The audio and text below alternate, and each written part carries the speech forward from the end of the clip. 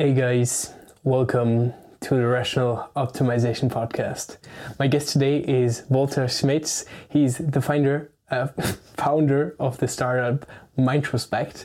It's the startup that sells that sells truffles together with the book and different accessories. So it's like a program where you take microdoses of those truffles for 1 month, and it really guides you through this.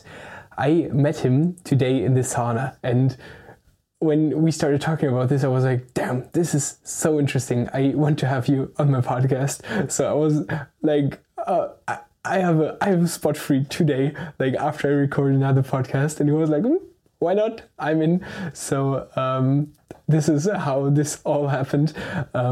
It was really interesting to talk about him, about the process of designing the product and how this all works. By the way, he studies entrepreneurship, and to talk about this. And in the end, we also went deep into philosophy, like we nearly always do on this podcast.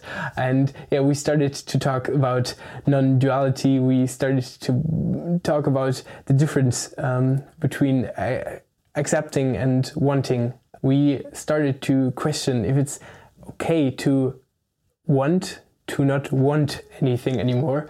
And I really enjoyed also this philosophical, deep conversation, discussion part.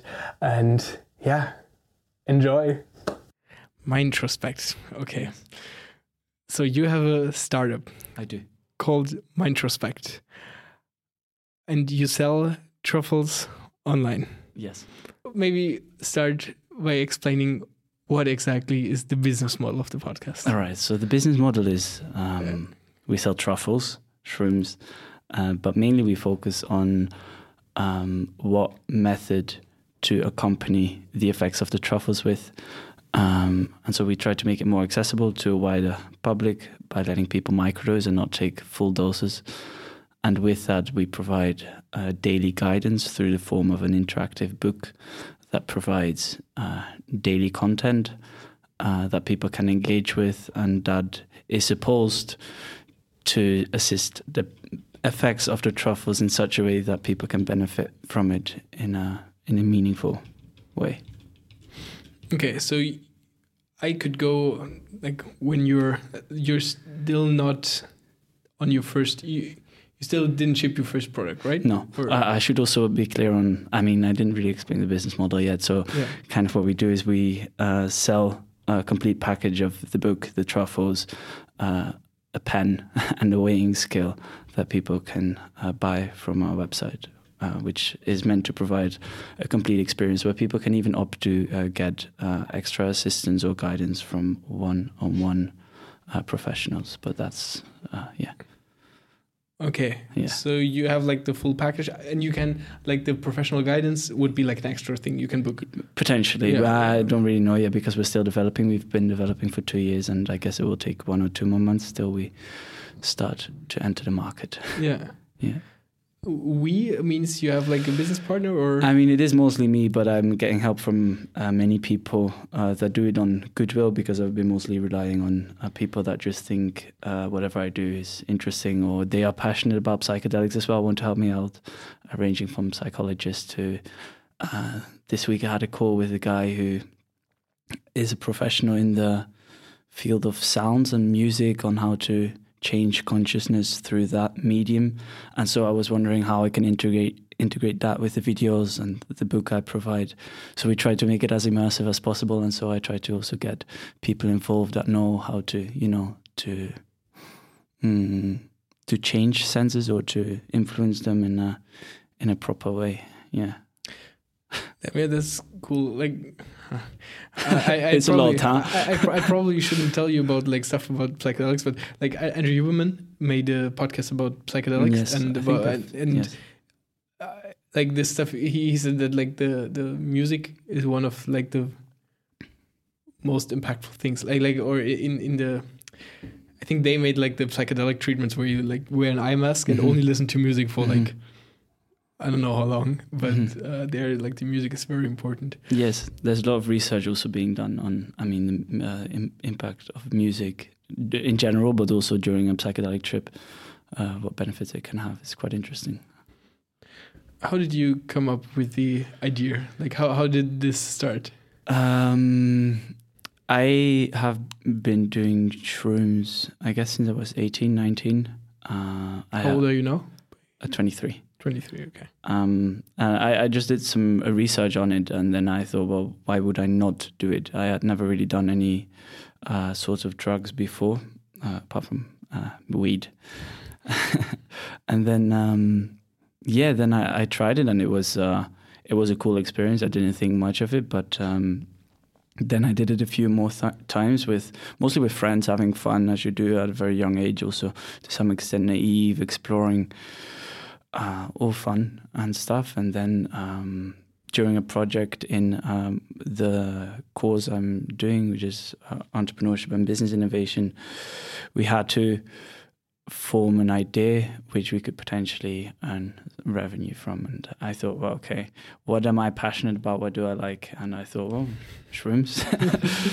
And so I started investigating the market, and I saw that in general, there's such a misconception about what it is, what the effects do.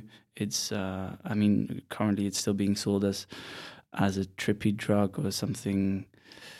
I mean, people don't really know what it does to the brain, and I think it's very interesting what it does to the brain. It's very neutral, and that's what I think it's all about. And that's why I also think labeling it as a drug or something that changes something as if you're using another drug, like, I don't know, ecstasy or whatever, is it's just detrimental to what it could be like, and to how people could benefit from this substance. And then I thought, well, yeah, let's develop something. And for the past 2 years, it's been a bit of a project of mine on the side of everything I do. And Okay, so you didn't go into entrepreneurship with the idea of this startup? No, I've never been that engaged with school or whatever. And so when I started studying, I thought, well, let me do something practical, which was entrepreneurship.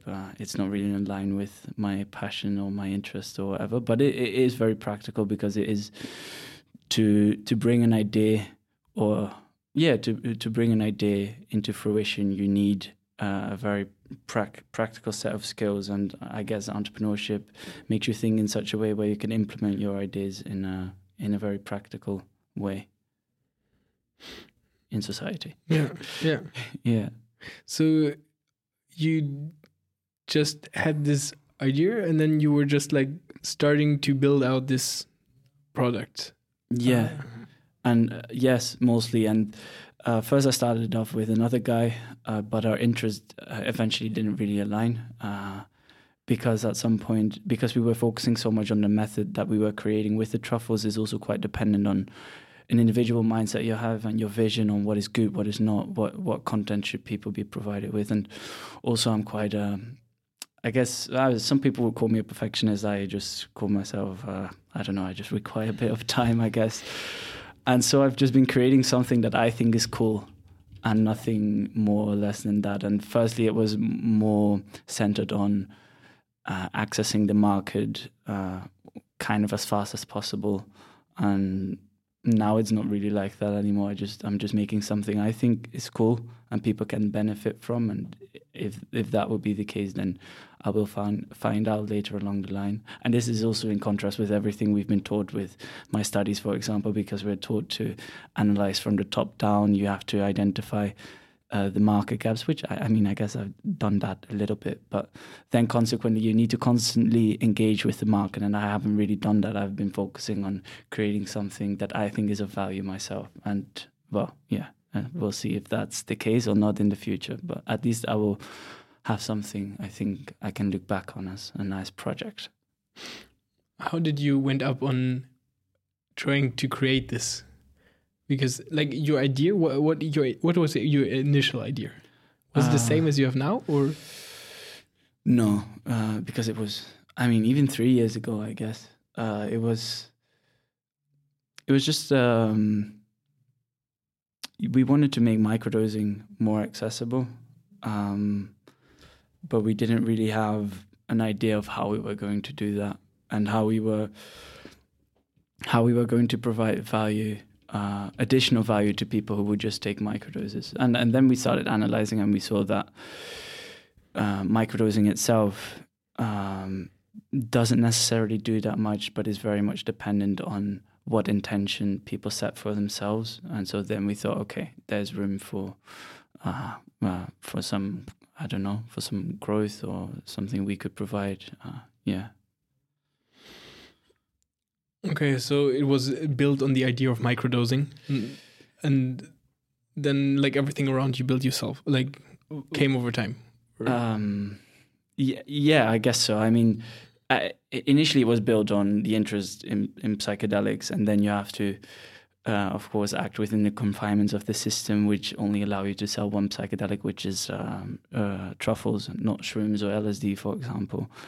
And then you also have to be responsible and also take your responsibility, because if you're going to sell full doses, for example, where the benefit could be more, you're also taking more risk, because people can also have negative experiences, you know.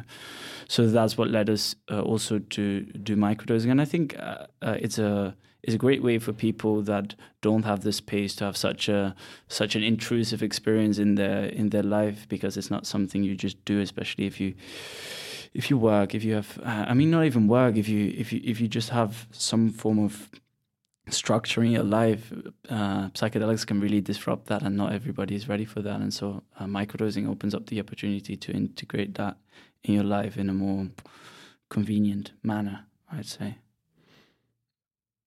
Okay, so the idea of microdosing, I understand. So the idea of microdosing, it's nice for people as well. It's a nice opportunity, and it's also not as risky to sell like a microdosing product. But if you would sell like a high dose product, then you would have a lot of risk of people having like bad trips and coming back to you as being like yeah. I mean, all in all things considered, it was just the most accessible thing for us to I guess to involve a passion into something that would also be, I guess, attainable or realistic, to make something out of it, you know.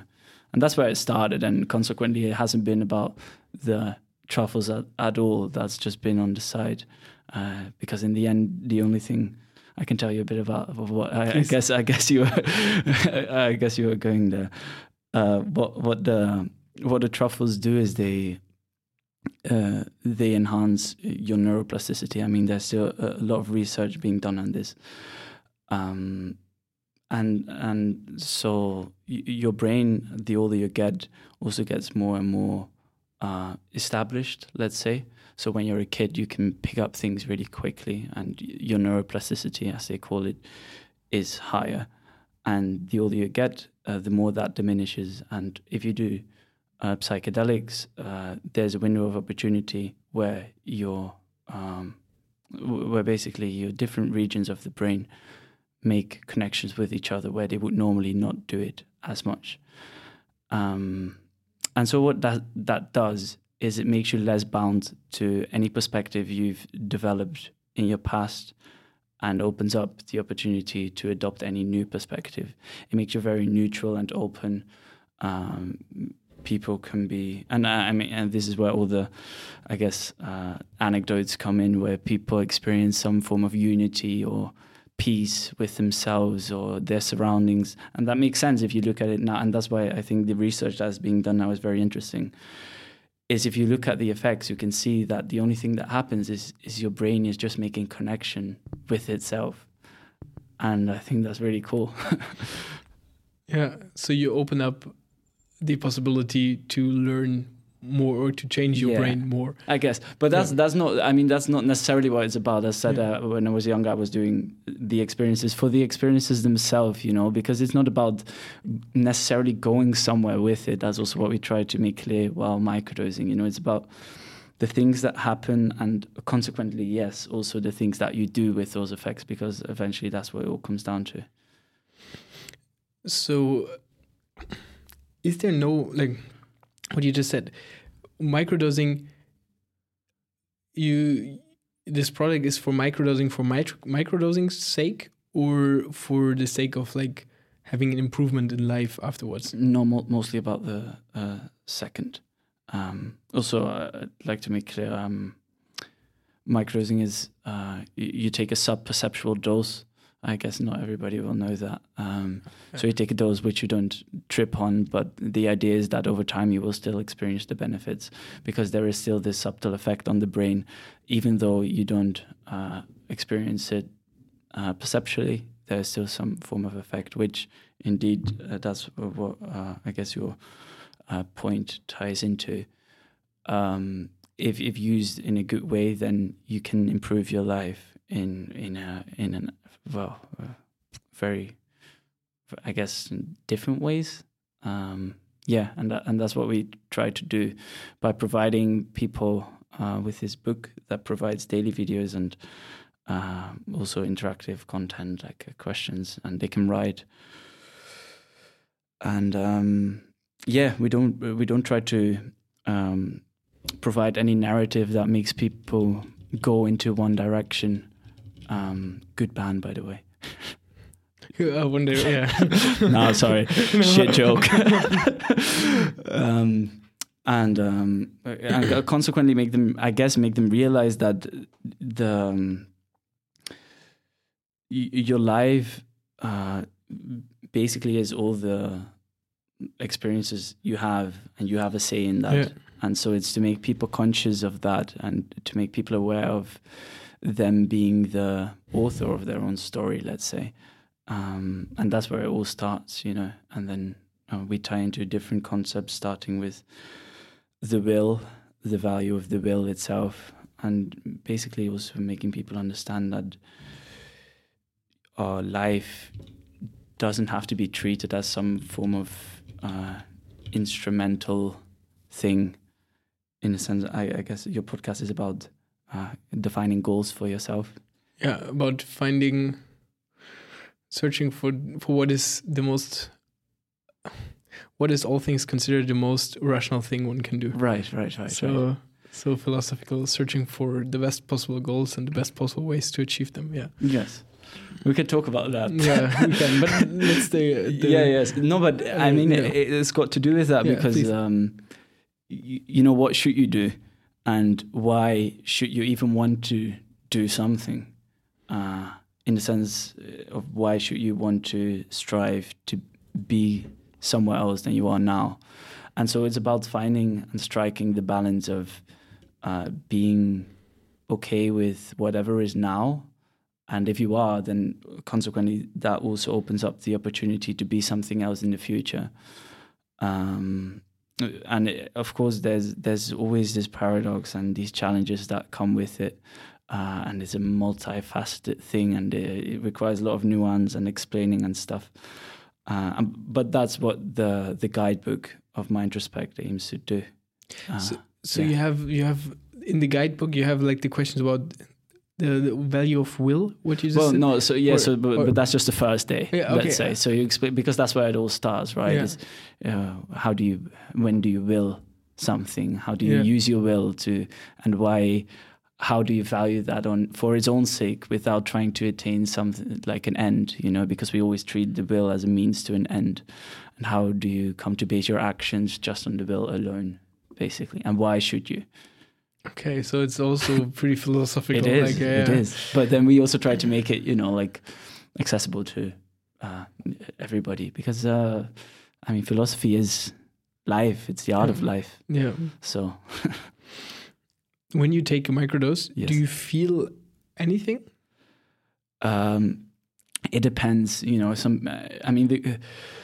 Let's say the traditional idea of microdosing is that you don't feel anything consciously, but I think it's a bit of I don't know. It's the line between feeling something consciously and subconsciously is very fine, because if you pay enough attention, you can experience everything consciously.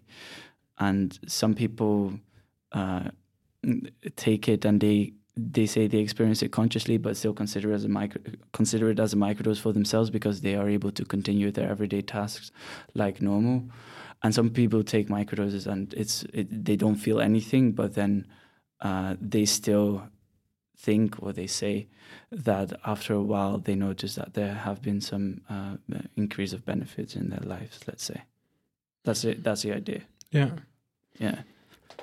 Okay, so if I would like buy this, yes. It's just like you get the truffles, you get the book, you get the scale, yes. you get the pen, and yes. then there's like every day there's some instructions on like how much to take, how much to and something to read, or yes, but it's quite straightforward. So it's 1 day off and 1 day on, 1 day on, 1 day off. Oh, okay, for 1 month. Yeah. Yeah. Yes. I mean, not 1 day off, 1 day on, 1 day on, 1 day off, but 1 day off, 1 day on, 1 day off, 1 day on. But you start with on. Yeah. That was unnecessarily complicated. For 1 month, and then indeed there is. You take your time at the start of the day or at the end of the day to engage with the guidebook, and then it also it gives you some guidelines of how you can create the right set and setting in during those 30 days, so you indeed open up the possibility of experiencing more benefits. And of course, there's this idea of placebo. To what extent is it not just you thinking, I'm experiencing some form of benefits, I'm creating, because, for example, we say go for a walk for, I don't know, even 50 minutes outside 1 hour after taking the microdose, that's good either way. It doesn't matter if you take a microdose or not, that's going to positively influence your life. So true. It's, a person, an individual can only experience it for themselves, how it can potentially benefit them or not. Yeah, I can imagine. Like, but even if you have like a placebo effect, it's still a positive effect. That's true. That's true. Yes. But it matters ultimately, because I do believe that the effects of microdosing are quite promising. But that at the same time, it's so dependent on what you do with it. Exactly, because the effects are so subtle. If you take a lot, you can't run away from it or whatever. You can't continue your daily life as you normally would. But if you take a microdose, you can. And many people do and then don't really experience, there's nothing that changes fundamentally in their life, because they don't make use of these effects that happen in your brain that make it more connected with itself. It shuts down the default mode network, which is called, it's kind of, I think it's what fight or flight system, or it's mostly what your ego consists of. It's like your automatic reactions on things that happen. This shuts down. Not completely, of course, but even if you take subtle doses of psilocybin, which is the active compound of truffles, it becomes less active, and this has also been shown even with microdosing. And when this shuts down a bit, then there's more room to adopt newer perspectives. And I think that's quite important to make use of in a useful way. But if you don't change anything in your life or don't have anything that's providing you those new perspectives, then not that much is going to change. You just change your plasticity of your brain for like a month, but you don't. Yeah, you don't change something. You don't. Yes. Yeah, okay, I understand. But I think in the book and during the whole protocol, it's explained in a much better way, and you really get guided into it and into why to do certain things or why not to do certain things, and Do you know how the studies are on like microdosing, on the effects? Yes, there have been some studies. Some have been positive. Some have also had this notion of placebo or not. I think there's quite a lot still going on. I don't know many specifics, because it's also not that relevant for me, because it is. I am interested in general in the studies about psilocybin and LSD and also ketamine. I think all quite interesting substances. But since truffles are already legal in the Netherlands, and I have experienced the effects for myself, and have seen what effects it has on other people, I kind of have quite a concrete image in my head of what it does and of what opportunities it provides. Also by having talked to many, experts in the field, psychologists. I went to a conference in Exeter in England a few months ago about psychedelics, which was the biggest psychedelic conference ever had. And it was really interesting, and you get into contact with all these people that have got some ties with psychedelics, and it's really interesting to hear all the views on it, and the positivism about the substance and what it can bring forth in this world. And I think it can do a lot of things if it's used in the right way, even with all the mental health issues that we're currently facing. For example, depression. The longer you have depression, the more difficult it also becomes to get out of it, because your brain creates this constant feedback loop of I'm depressed, and so the longer you are depressed, the harder it is to become, I guess, sane again. I mean, not that, not depressed. Yes. And that's also where psychedelics come in, because you open up this opportunity for people that are depressed to kind of break out their normal way of thinking, which has become normal for them, which isn't normal, because being depressed is not a natural state of being, but people can feel that way. And when you take shrooms, you're provided with this opportunity to be somewhat more neutral again, and to let your brain form neural connections that haven't been formed in a long time because you have been depressed. And I think that it also requires a lot of caution, because especially people that are depressed, it can also go in wrong directions, because you realize how you just get confronted with reality, basically. And that's what truffles are, or psychedelics in general, are all about. You get confronted with whatever already was. How do you mean this? Well, if you take psychedelics, you get confronted and you get to see with everything that already is or was. Like how? Because if give an example, right, maybe from your life or something. I don't know. Well, for example, certain traumas that you haven't considered for a long time, when you do psychedelics, they arise to the surface because they are very much present in your brain. They are there all the time. They influence everything you do in your daily life, but you're just not aware of it. And if you take psychedelics, the only thing that it does, it combines, not combines, but it links your different regions of the brain to each other. That's all it does. People think that you experience differently, but that's not really what happens. You just experience what is in a different way. Okay. Yeah. Right. And so you get confronted with anything that already is. So you can literally, you can imagine there's like a brain structure that we call trauma, or there's like something that we call trauma in your brain. Right. And in your normal life, it is just there, and like somehow your consciousness is like separate from it. But if you take shrooms, it connects to everything else, and then you like really see what is there. Sure. But yes. Yeah. Yeah. But the thing is, consciousness isn't separate from it. It's influenced by it consciously. Constantly, sorry. You're just not conscious or aware of it. So, okay. You it's not that it's not there in a healthy way. It is there all the time. It influences you all the time. And the only way to a way to get on terms with it is by taking, for example, or going to therapy or whatever. I mean, I'm also not advocating for this substance to be some form of magic pill, because it's definitely not. This is a common misconception, I guess. But it does open up the opportunity to be more in touch with yourself.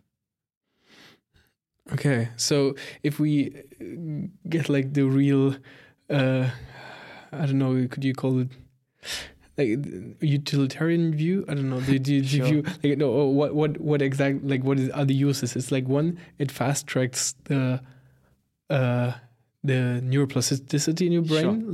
Like you can learn much faster. You can change your habits. You can change you could change your way of thinking much faster than you would without it. Like in this time. The other thing is your brain connects with each other. So that means that you learn, that you experience what is there in a different way. Mm-hmm. And I think those are the two main points. Is there one? I forgot, I guess it also connected to each other. I mean, with age, as your brain becomes more and more established and your neural connections further solidify themselves, psychedelics open up the opportunity to break through all those, all that. I guess I don't know if this is a noun, solidification. I think you can say it like this. Yeah, right. To adopt new perspectives, but not. It's often you say things and people hear this and they think, oh, that sounds really interesting. I want to adopt new perspectives. But it's not really about that. You don't adopt new perspectives by adopting new perspectives. You adopt new perspectives by understanding. And I guess that's what it's all about. Also with Mintrospect, it's understanding to understand and for nothing else. And then, of course, where there's understanding, there's also growth, I guess. But it starts with the pure form of understanding what you are, where you want to go, what's limiting you, what the limits of, a human being are, Okay, so yeah, it's more. But that was quite vague. I didn't really respond concretely to, because you wanted to get it down to very practical things, right? Yeah. Good.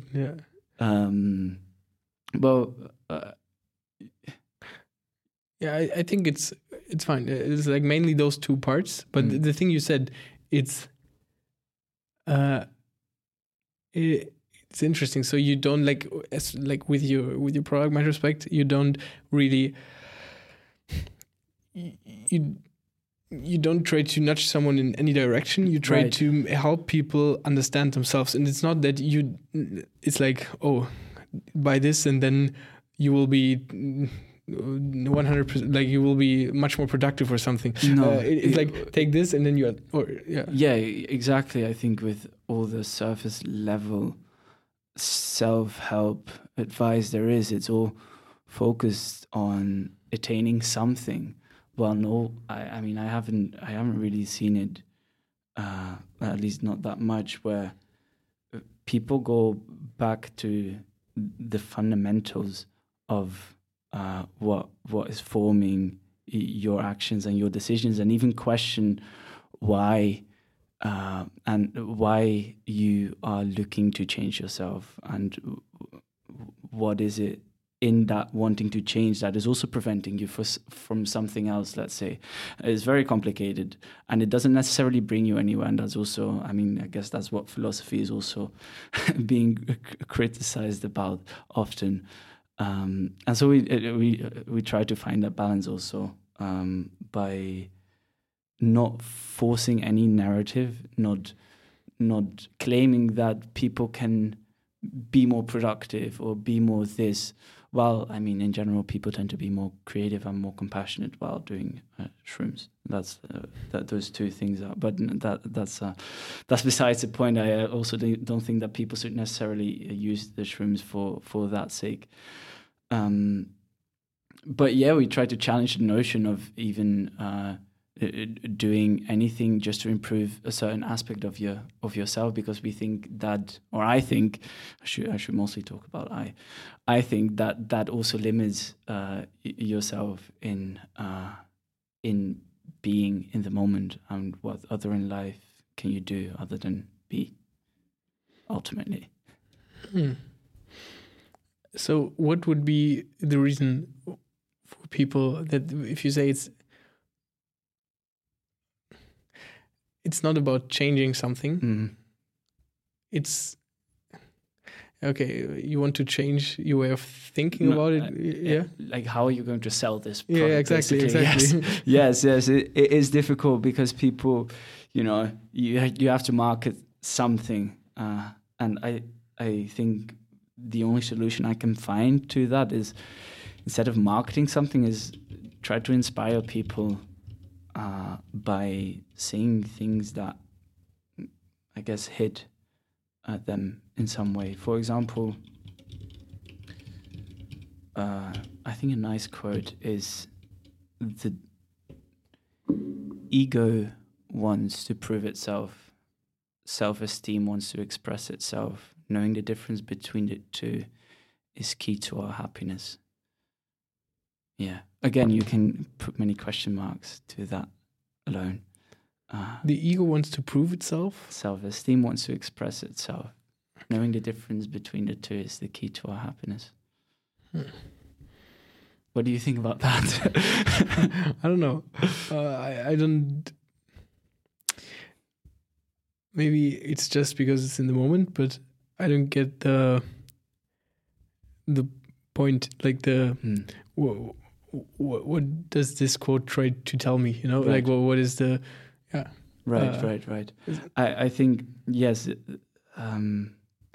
also comes from reflection on your own actions, where you come to see that some actions are based on wanting to prove yourself in some ways, and some actions you are able to more freely express yourself. And you will notice that the actions that you do when you're freely expressing yourself can lead to more, let's say, satisfaction than the actions that when you're wanting to prove yourself.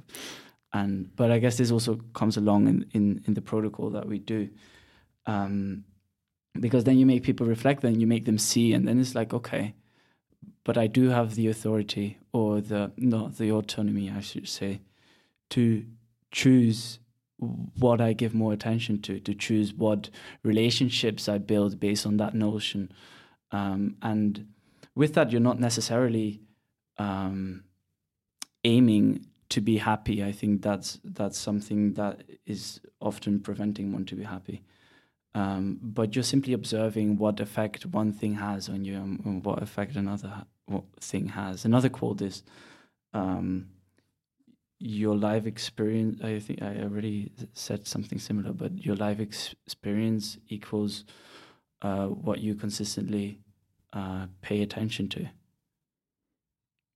And if you frame that in a nice way, I guess, talking about marketing, people can be like, okay, but what the fuck am I doing with my life? I'm spending, I don't know, an hour, 2 hours, 3 hours on social media. I'm not gaining any form of satisfaction or whatever. And then, yeah, you just, I guess it's something.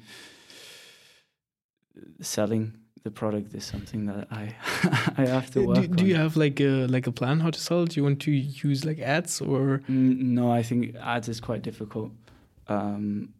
True, because it's not legal in other countries. Yeah. But right now there's a guy who's creating a really cool website for me. And again, it's just another one of those things where I'm just focusing on creating something that's just cool. And then, I will have to approach anything I can approach, like this podcast or news articles. I'll have good SEO rankings, stuff like this, and I'll try to, I don't know, maybe social media, but also I can approach retail stores in the Netherlands, stuff like this. Just reach out as much as I can. And then if people are using it and it works, then I truly believe that it will just come from itself. And if it doesn't work, it doesn't work. I think if the idea is good and it can benefit people, then, things will start rolling from themselves. And if not, then that's fine as well. I'm not, there's the thing with any business idea, you want to sell just for the sake of selling, but I don't see the point in that because, it's interesting. Startup founder is not super interested in like growing. I'm interested in growing, but yes. But it's not like the main point. Like, it's not the only objective. No, yeah. it's not. It's not. And over time, it has become less and less of the objective, I guess. Yeah. How did you end up to create the product, like the book and stuff? Like, did you just write your thoughts down, or? Yeah. So the first version was made 2 years ago, a bit more than 2 years ago, and yeah, ever since I've been reading, I've been following philosophy lectures here at university. I've just been trying to involve anything that I learned for myself into the book, and then I get some feedback on it from a psychologist, and she tells me, she told, now she's traveling, but she told me, what's good, what's not, what can I improve, how can I phrase things differently, stuff like this to make it a bit more professional, of course. From that we've been just developing it, and got a guy, and this is so cool with psychedelics because there's people that are very passionate about it, see the potential benefits. They just want to interact and engage with you because they're also passionate about it. So I found a guy who, for free, designed a whole book with like images, whatever. Like, he formatted everything. If I would have had to do that myself, it would have taken so much time. So that's really nice stuff like that. Damn, yeah, it's true. Okay, you were also talking about LSD and ketamine. Sure. Let's get them more. let's get more, because why? What do you think about those two? Well, it's such a drug episode of your podcast. I think, Jeez, do your parents listen to this? They will, maybe. Nice. I don't know.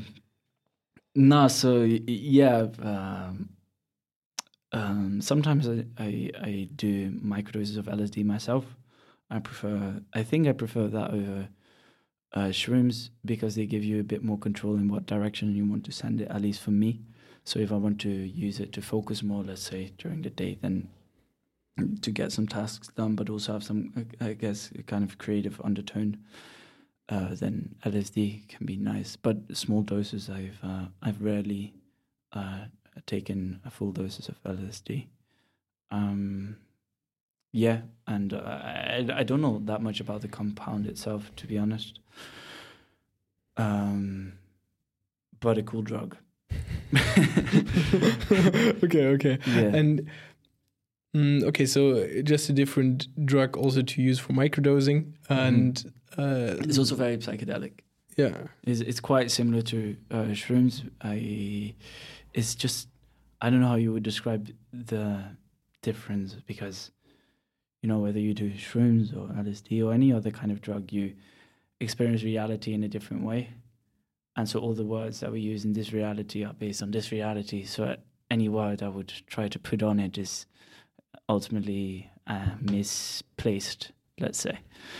But I guess the difference between shrooms and LSD is that, at least for me, with shrooms you get taken into a journey naturally, and it puts you in a place, let's say, and you can't, you can struggle with it, but then the struggle becomes part of the journey, let's say.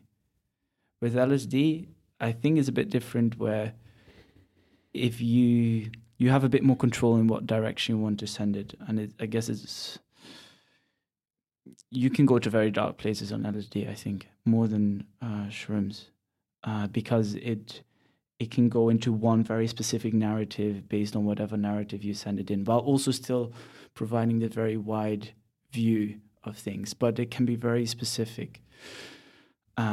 Also with shrooms, though, the difference is very subtle. Yeah, and so I guess LSD can also be very, very trippy, and you can see, I don't know, weird stuff.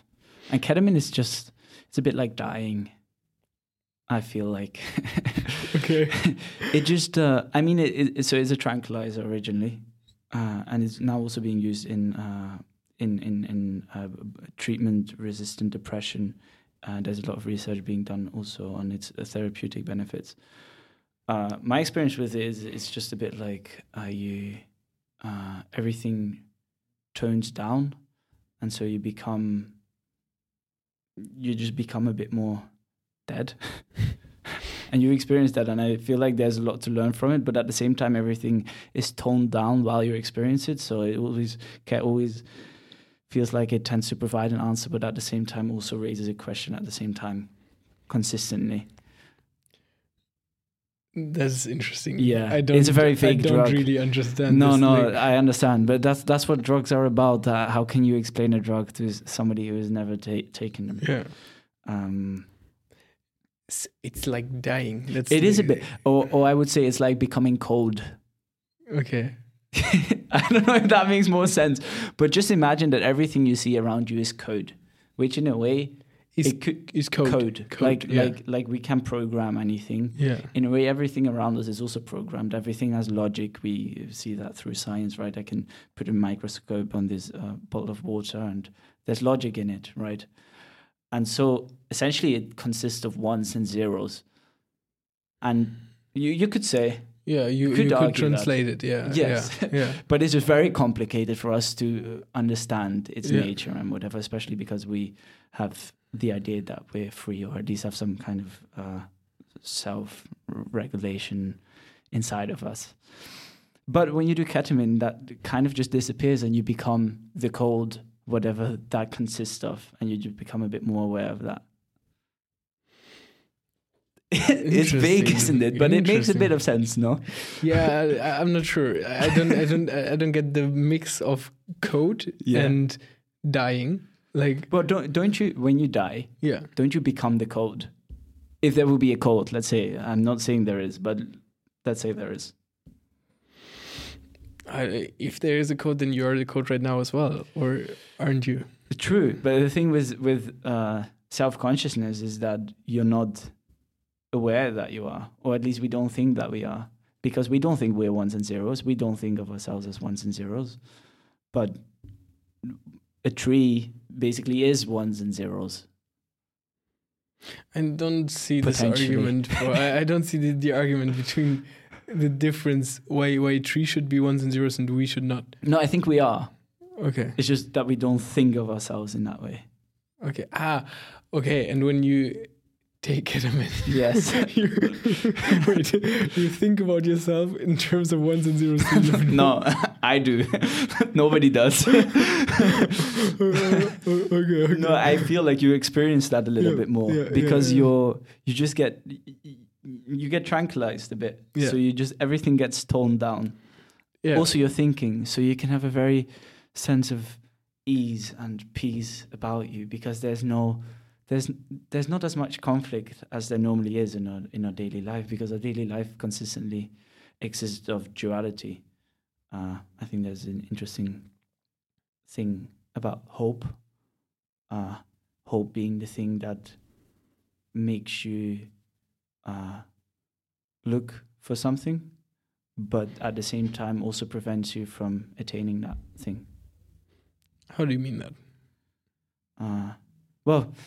So there's this myth about hope. I don't know, maybe you know Pandora's box.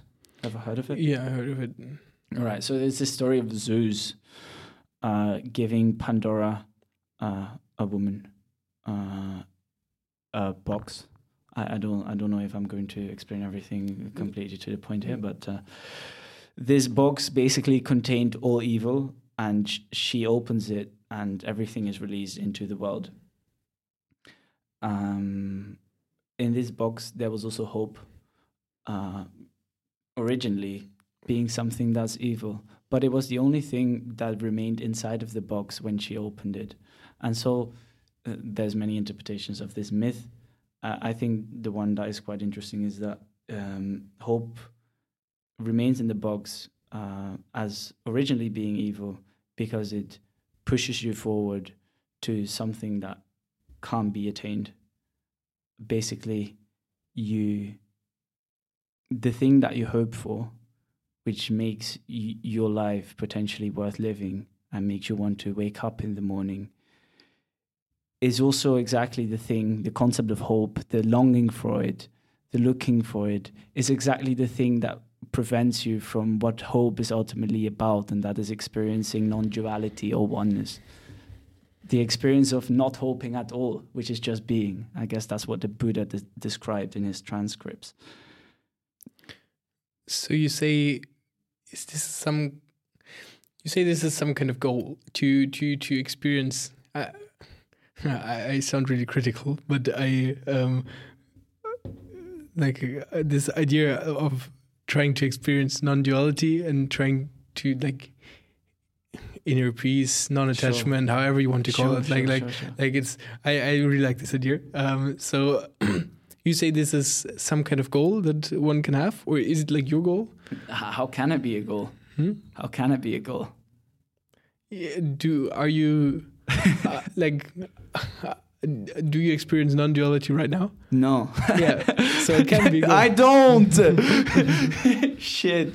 Give me ketamine. No. Just the fact that you are. It can be a goal, because it can be a goal until the moment you experience it. Don't you agree? Again?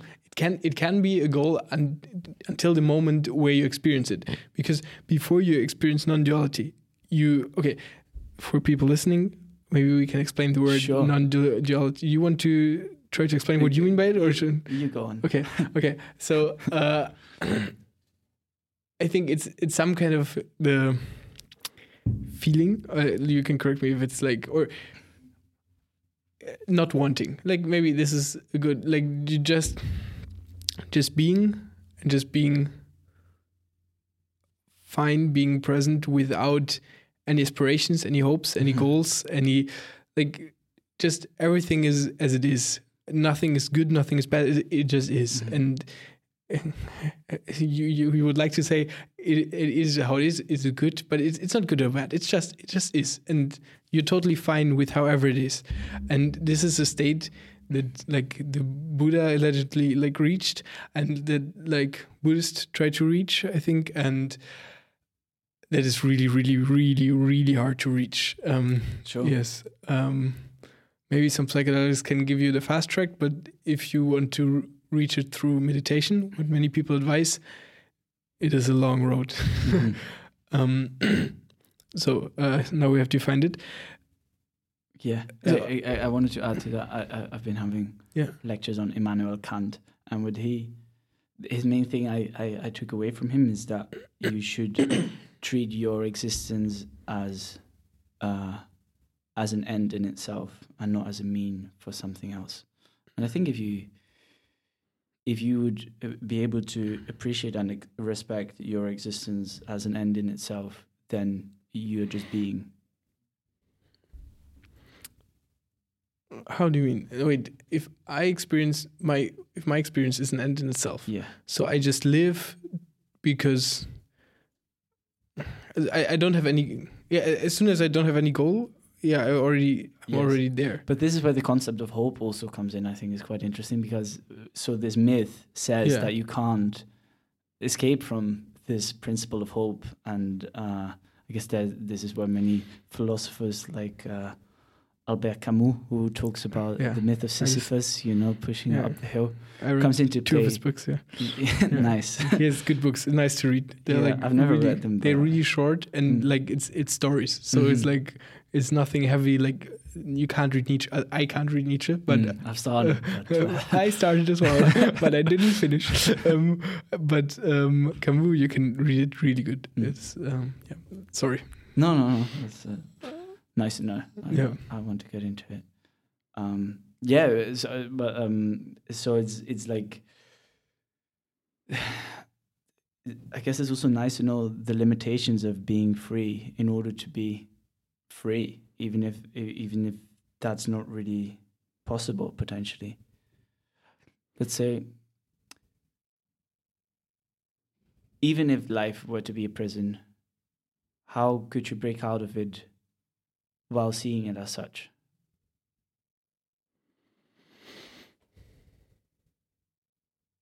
By breaking out of it. All right. Fair answer, dude. Fair.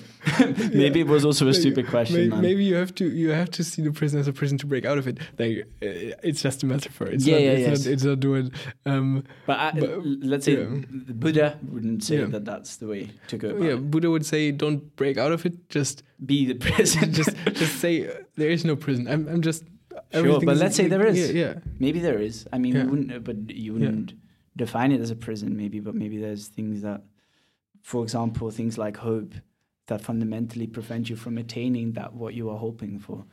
Maybe fundamental notions of self-love, improving yourself, are things that are also at the same time preventing us to really be there. But that doesn't mean that we shouldn't accept and respect those things as being part of ourselves, because even if you could say that they are unfree, you can, and that's, I guess, what the myth of Sisyphus is also a bit about, you can give your own direction to those things.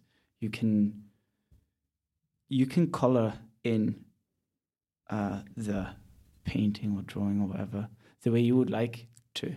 So you can use hope to push yourself forward to things that you think are in a relative way better for yourselves than other things. But I do think that it's quite nice to also be aware of the fact that whatever you're hoping for is also preventing you in the moment from being, and maybe also what you would eventually hope for if you would truly come to understand hope as a concept on its own. Made sense? Yeah. I kind of try to translate this into my words, because you can tell me if it's like, if I didn't understand it or if I did, because I really will translate it into my words. So I will also add a few of my ideas. Yes. So go on. So the idea is we humans basically want to become happy, and we often hope that we think that if I get this, I'm happy, or if I reach this, I'm more happy, or if this, and but it doesn't have to it doesn't just have to be for the sake of happiness. We can also hope for other things. Yeah, but okay, I think if you go really deep, nearly all of our goals are based in happiness. Like you could also call it what you think is right, but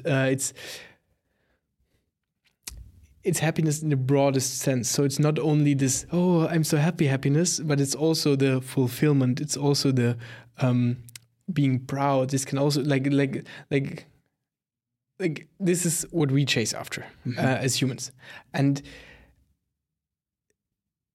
but also not directly consciously. Like some people chase behind money because they think this will make them happy, or some people chase behind like other things because they think this will make them happy, and not even because they consciously think it, but because like we chase behind goals. And but basically we all want to be happy in the broad sense, not happy in the hooray sense, but happy in the broad sense. Let's say call it happy fulfilled or something. Okay, so we all chase that, and we all chase different things to attain this. But the true way to attain it would be to just be it. Like you will not be happy fulfilled. When you reach something, you will just. The only way to be it is to be it. Like you just. There's only one moment in which you are, and in this moment,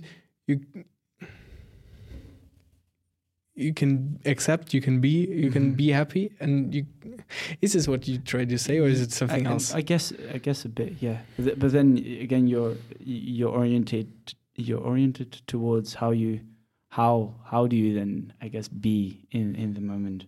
I guess you've got to come to accept very fundamental aspects of yourself that you normally wouldn't consider of accepting, and also accepting that maybe the baseline of being is not as happy as it might seem, or as you want it to be, because we tend to leave out certain aspects of who we are because we think we have to be something else, and that's often influenced by the notion of happiness That's why we don't want to accept whatever we are now, I guess.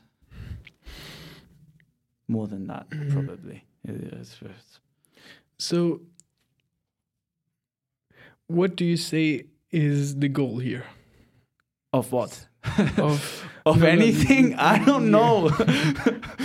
You're right. This is a hard question. But no. Yes. What is? Because you have two fundamental questions on the podcast now.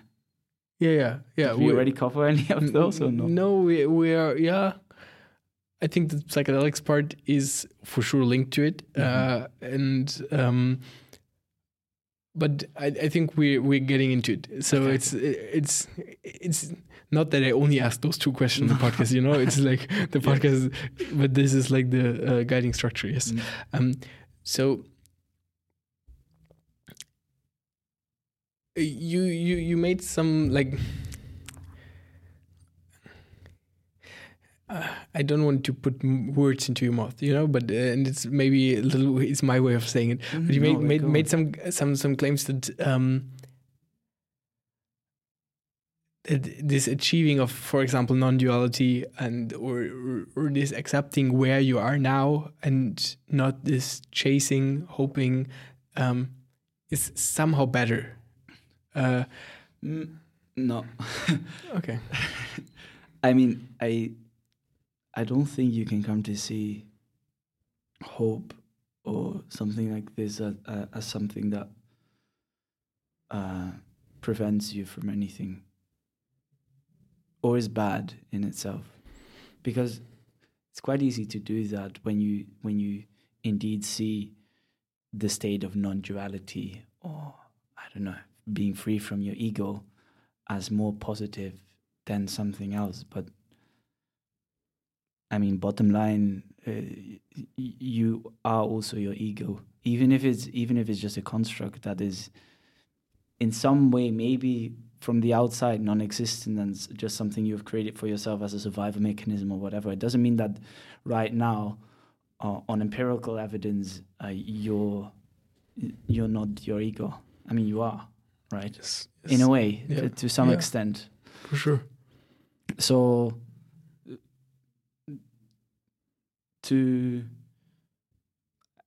there's this nice quote: to learn to understand is to be free. And so then you're not, I'll give you some time to dissect that. Yeah, to learn to understand is to be free. Is to be free.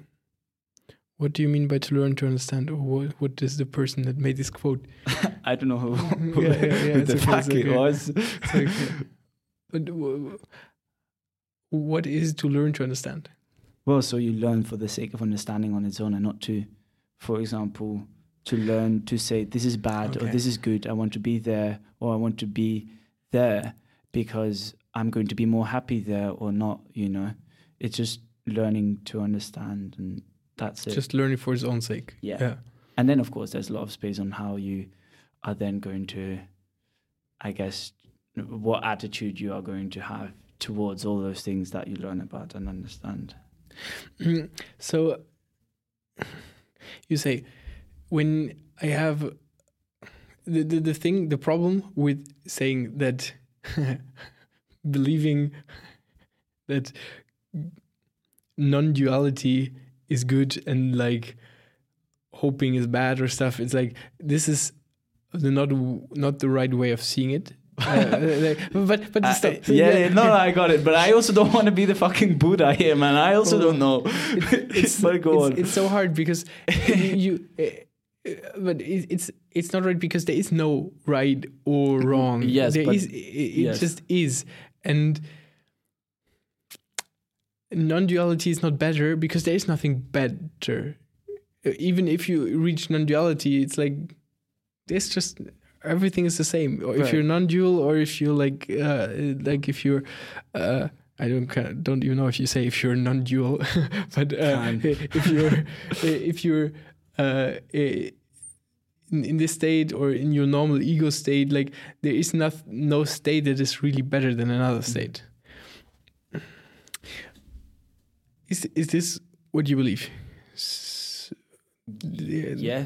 There is no state that is better than another state? I guess so, but at the same time, I do go through my daily life with frustrations, I guess, with issues, with conflict. It's not like because I believe in that, let's say, that I also experience it. There's many things that consist, and I mean, this is also something that in the protocol we involve, like all these things that even if you do realize something to be true, which can be easy on psychedelics, because you have this one shot experience, like, whoa, I experience non-duality, I'm one with everything, damn. But then it becomes a belief, because then you go on with your life and you don't experience that anymore. And sometimes you can try to look for it again, attain it, like, I want to be there again. But then again, you're preventing yourself, even by conceptualizing the experience as being non-dual or whatever. So that is interesting. So if non-duality, if you're non-dual, being non-dual is not a goal. Let's say it's a thing, right? We're assuming it's a thing. It is not the thing. Yeah. Yes. Then, it is not a goal. So now we can understand that it's nothing like if you chase after, you essentially try to learn, or you try to reach the point where you realize that there's nothing to reach. Sure. And this is a contradiction in itself, like trying to... But that's why the will is very important.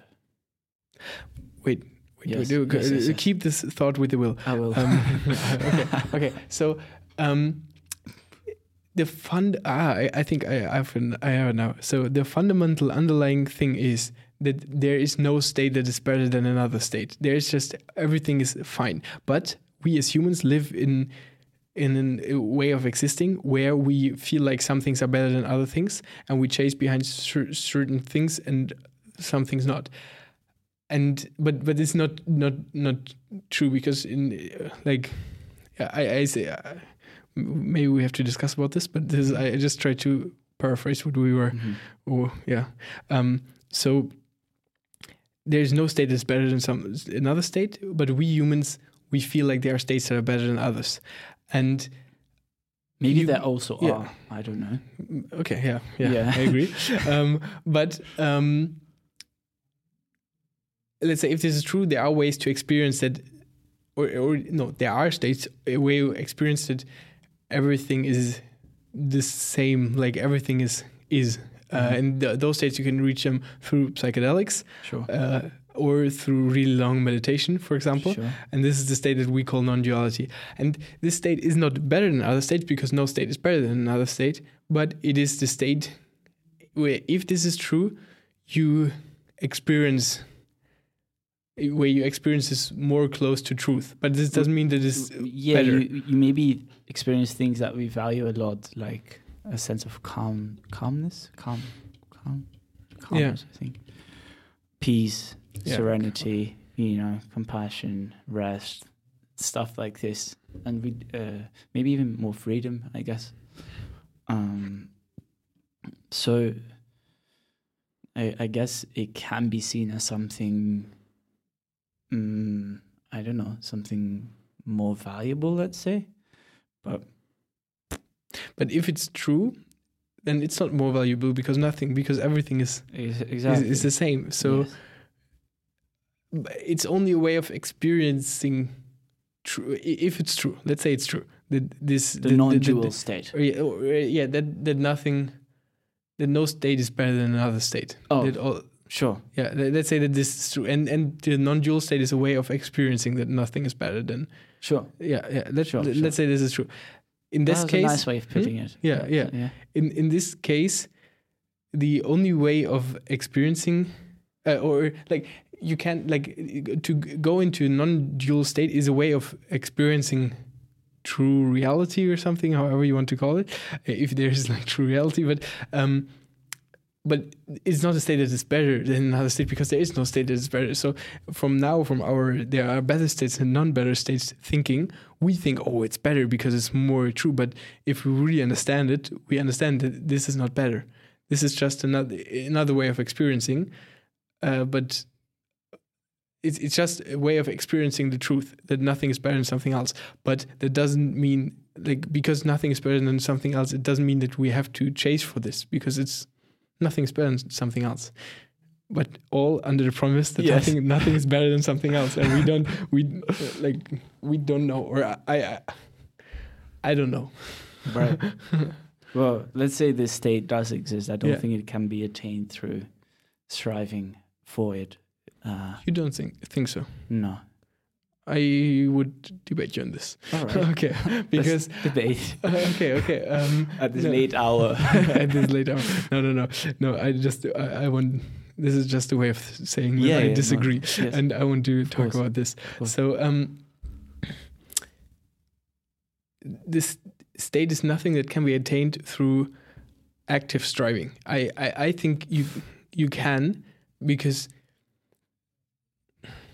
how, like, you want to passively fall into it. No, you can't. You will probably not passively fall into the non-dual state. So I think if you want to achieve it, you have to make this goal, and this goal will dissolve in the end, like when you achieve it. Like, I make this goal and I start meditating. I try to train, or if I want to achieve it through psychedelics, which would be much shorter and not like lasting, but then I would consciously like try to get psychedelics, try to get the right setting, everything, and then like try to attain it. And in the process of it, like, let's say I go the meditation route, so I become like a Buddhist monk and just sit on like my stone every day and like meditate for 20 years. And in every moment of meditating, I have this goal that I want to achieve to not have any goals. Right. But with every moment of meditating, I also get closer to it, and by that let this goal go away. But that doesn't mean that I still need this goal in the first place to start the meditating, to start to try. And through the process of meditation, I leave all my goals go, including the goal to reach non-duality. So yeah, that's a fair approach. That could work also, I would say. Yeah. Okay. I guess I can be quite pragmatic in already stating, well, if you start with having a goal, then you're already on a wrong path. Let's say wrong. Yeah. But of course it's not like that, because indeed often things begin with creating good habits and I guess discipline and stuff, and from that you create the space for yourself to learn, to understand, to let go, to understand. Exactly. Yeah, exactly. So, but it's a bit of I guess it's a bit of a paradox of why. I get your point as well, because like if your goal is to not have any goals, then this is already a problem. Yes, yes. Yeah. And I guess that's where the value of the will comes in. Perfect. Yeah. Nice bridge, huh? Because if you learn to value the will for its own sake and not for the attainment of anything else other than for valuing the will for itself, then in a way there's already you're much more on one page with yourself. And actually I think if you would be able to completely value the will for its own sake and not to attain something else, maybe you could say that you've reached some form of enlightenment. Can you define the will? Damn. Yeah, no, it's a good question. Yeah. I mean, if I'm using those words, I should also be able to define them. The will.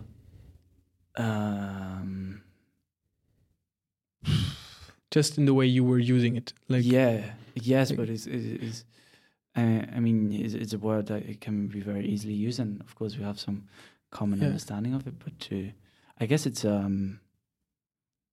the agency of action. What does this mean? The agency of action. This is like a fancy, like. Yes. So let's. Okay, will is what you want, or. Yeah, but sure. I basically everything we do is based on will, whether it be conscious or not. Okay, so the will is what you want consciously or unconsciously. Sure. Yeah. So this the part of you that wants. yeah. The conscious and unconscious part of you that wants. Sure. Maybe this is this a definition? Yeah, Okay. I think so. Okay. But we could. I think Immanuel Kant would have some very nice, Yeah. nicely phrased. Probably. But now let's keep with this definition. So the part of you that wants consciously and unconsciously. Yeah. Make your point again. I'm sorry. Well, if you're able to value that for its own sake, yeah, and not to go anywhere else. So don't treat it as something that's instrumental to let you go towards something, but to base your actions, your principle of acting, so whatever makes you act a certain way, base it on the things that come from the bottom, let's say, and not by looking at the top. So basing your will and your wants on your principles that don't have anything to do with the goal that you want to attain, but have only something to do with the will itself. It's quite vague. Also still for me, I guess. But isn't the will what you want? Or it is. No, wait, you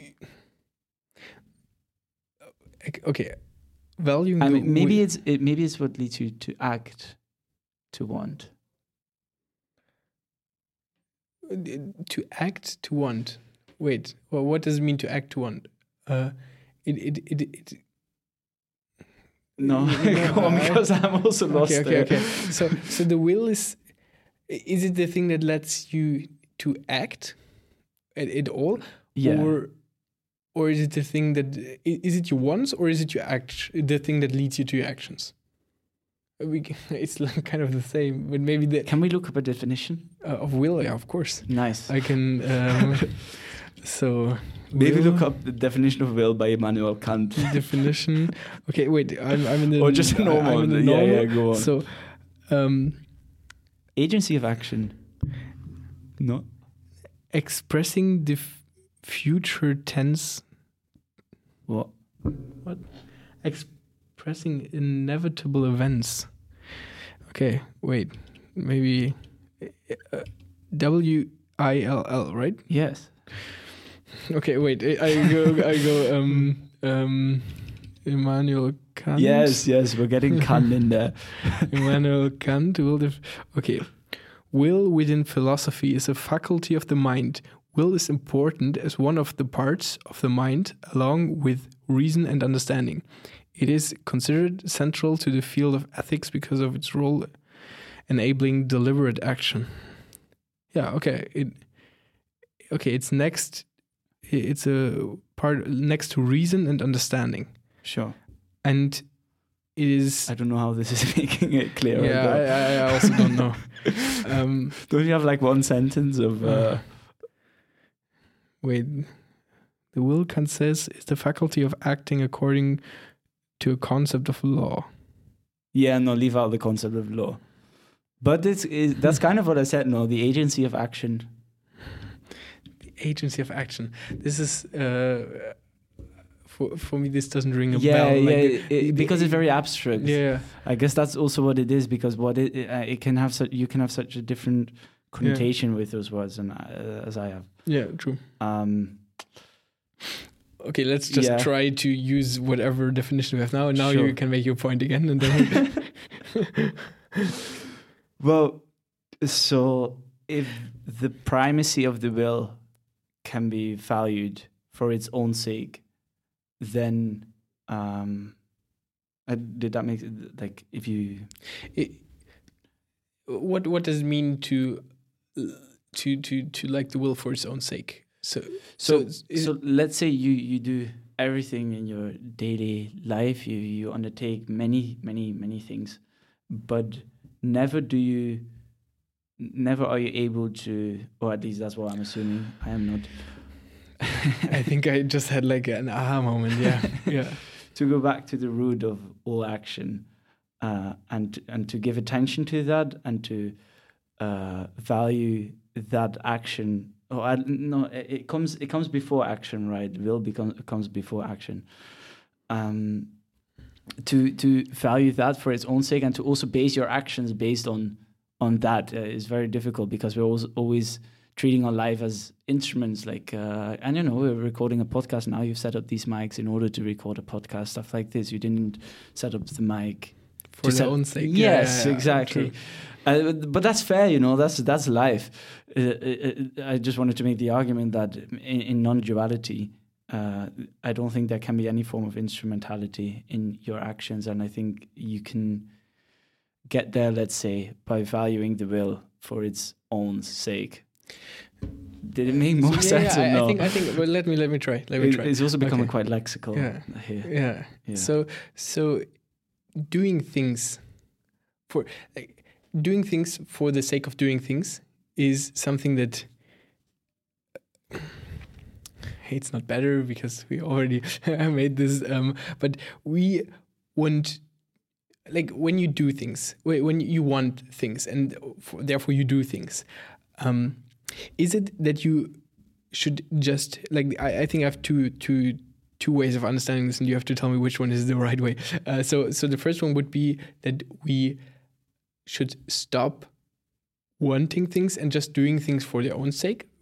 Don't have to. And the second way would say that we could keep wanting things, but just enjoying the process of wanting, doing, and just seeing this whole process of wanting and doing, not for I want because I want to achieve, but like this wanting is also part of me, and I enjoy this wanting and the striving. Like I'm setting those microphones up to record a podcast, but I still, like, all this process of setting the mic up, I still treat it as if it was like for its own sake. Mm-hmm. Which of the two is it, like? Or, I don't know. Or none of them should. No, I am. As said, I'm not the Buddha. I also don't know. Like, I'm also learning myself. But when I think about, when these concepts were provided to me, the will and being able to value it for its own sake, it did resonate a little bit with me, and I was like, that should be. If you're going to value anything, then it should be the things where it starts, which is the will, and not the things where it ends. Man, I would really like to understand it. Oh, I'm sorry if anyone's listening and understands what you mean. Yeah. And I'm like the one that okay. I think the last part was quite simple.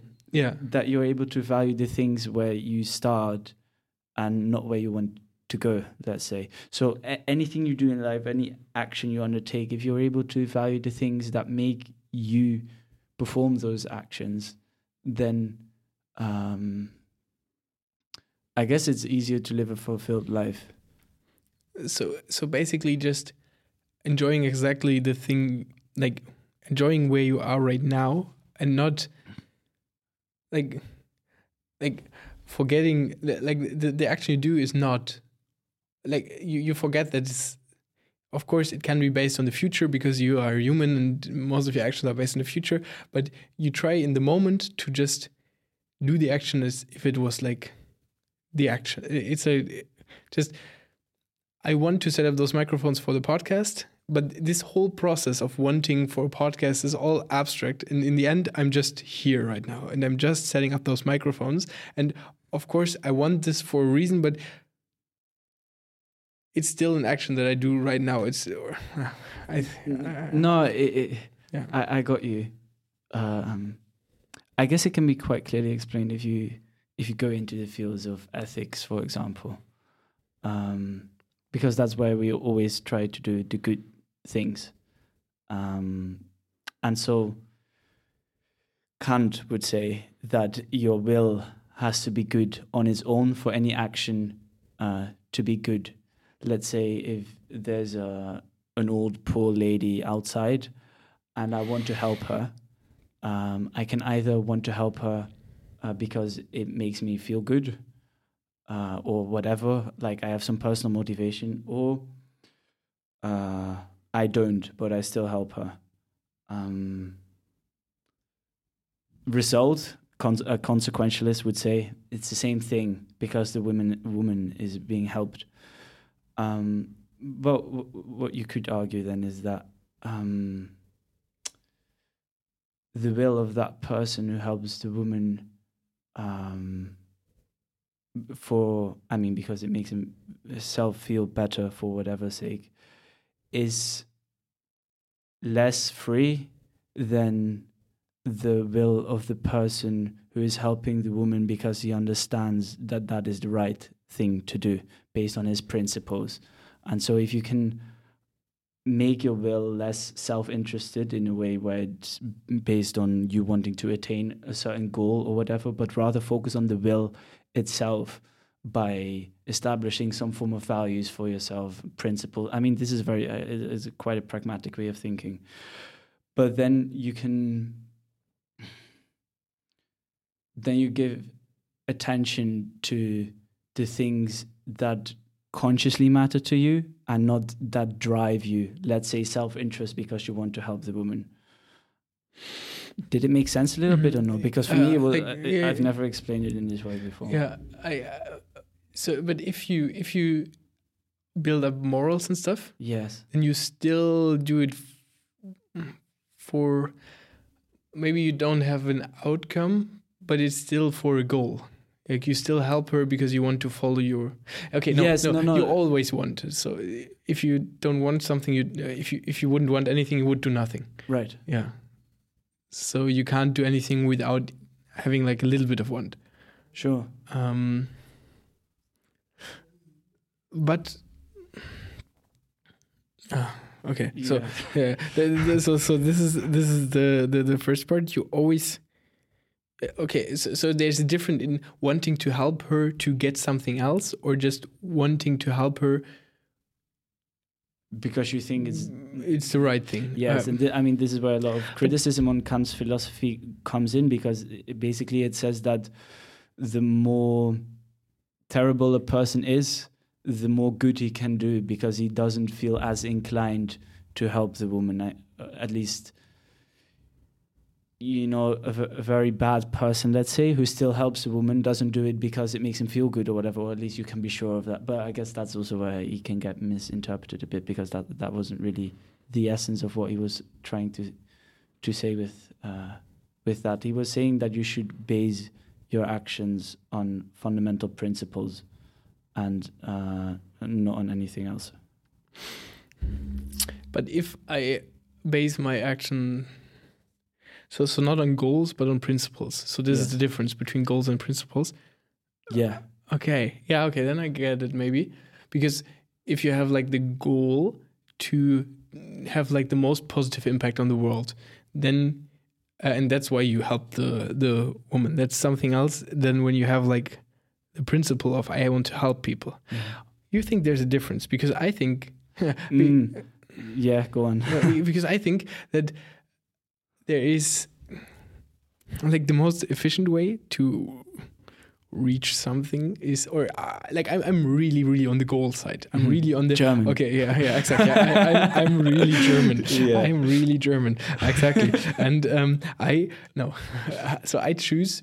So I try to clearly find, okay, what is my objective here? Why? Like I'm actually even like a little bit against principles, because I think. It's not true. There are arguments to be found for principles, but still those principles are for a goal. Like I try to define a goal, and this is the direction I'm going, and not just principles. Because, and you say, or Kant says that principles are better than goals. I don't know if he says that. I would like to have my philosophy teacher here to correct me. Oh yeah. But.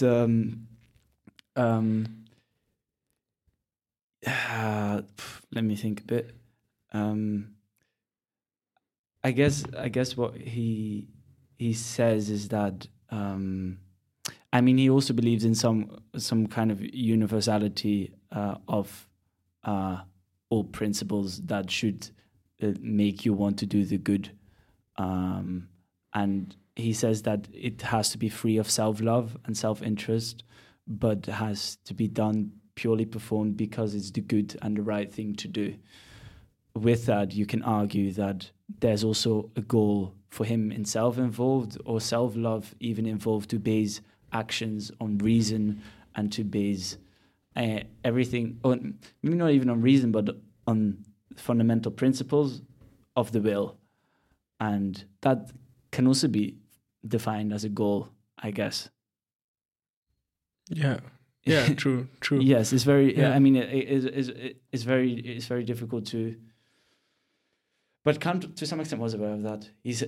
But he said that humans should still aim, let's say, again, a goal, to base actions on the most rational thing to do, which is principles. Yeah. And no goals, because any goal is self-interested and influenced by self-love, and you shouldn't listen to those things. Kant said. I have to look into this. Yeah. Because I think it's an interesting thought. It's not... I think it's a really hard to understand thought. It's nothing that you can just like, okay, this is it. It's pretty late already. Cube maybe closed 20 minutes ago, or it will close in 10 minutes. Oh, so, but I have a closing question that I always ask. And this question is if there's one thing you can advise people, like one piece of distilled knowledge that you can advise people to read, listen to, watch, like a book, a podcast, maybe YouTube video. You could give your own product now, but this would be fake. this camera, right? Yeah, not that one. Go to www.mintrospect.com and enter your email if you want to be subscribed to the mailing list. The website is not... is somebody coming? Yeah, there's. I think we're gonna get kicked out. Should I have to be fast? You want to say something else about your product? The website is not nearly finished. It's pretty awful still, but it looks nice. Thank you. But you can subscribe and be updated about when we launch and stuff, and maybe you can buy our product if you would like. Only for yourself, not for me. I think we're thrown out now. Okay, we'll leave. Yeah. But we can. You want to say a product for a second? Oh no, not a product, not your product. You want to? No, yeah, I wanted to. Yeah. I wanted to say that the book of Friedrich Nietzsche, Beyond Good and Evil, is a nice read. Was it the one you started reading? I think not. Beyond Good and Evil. Yeah. No, I read Thus Spoke Zarathustra. Oh yeah. And this is so hard to read. So weird. So weird. Okay, Beyond Good and Evil. I would recommend that book. You read it all the way through? No, I'm still reading it. Okay, but I think but you nice. Can you're not like because with Thus Spoke Zarathustra I started reading in German, of course. Oh, and I think in German it's much more difficult. At least I've heard. Okay, maybe I should read it in English. Yeah, maybe, I don't know. Maybe I try. Yeah. Okay, man. Wouter, I really enjoyed talking to you, and now we have to pack up really fast. Likewise. Because we were nearly kicked out. Thank you, and thank you guys for listening as well. Yeah. This has been a Rational Optimization podcast. I hope you learned something. See you in the next one.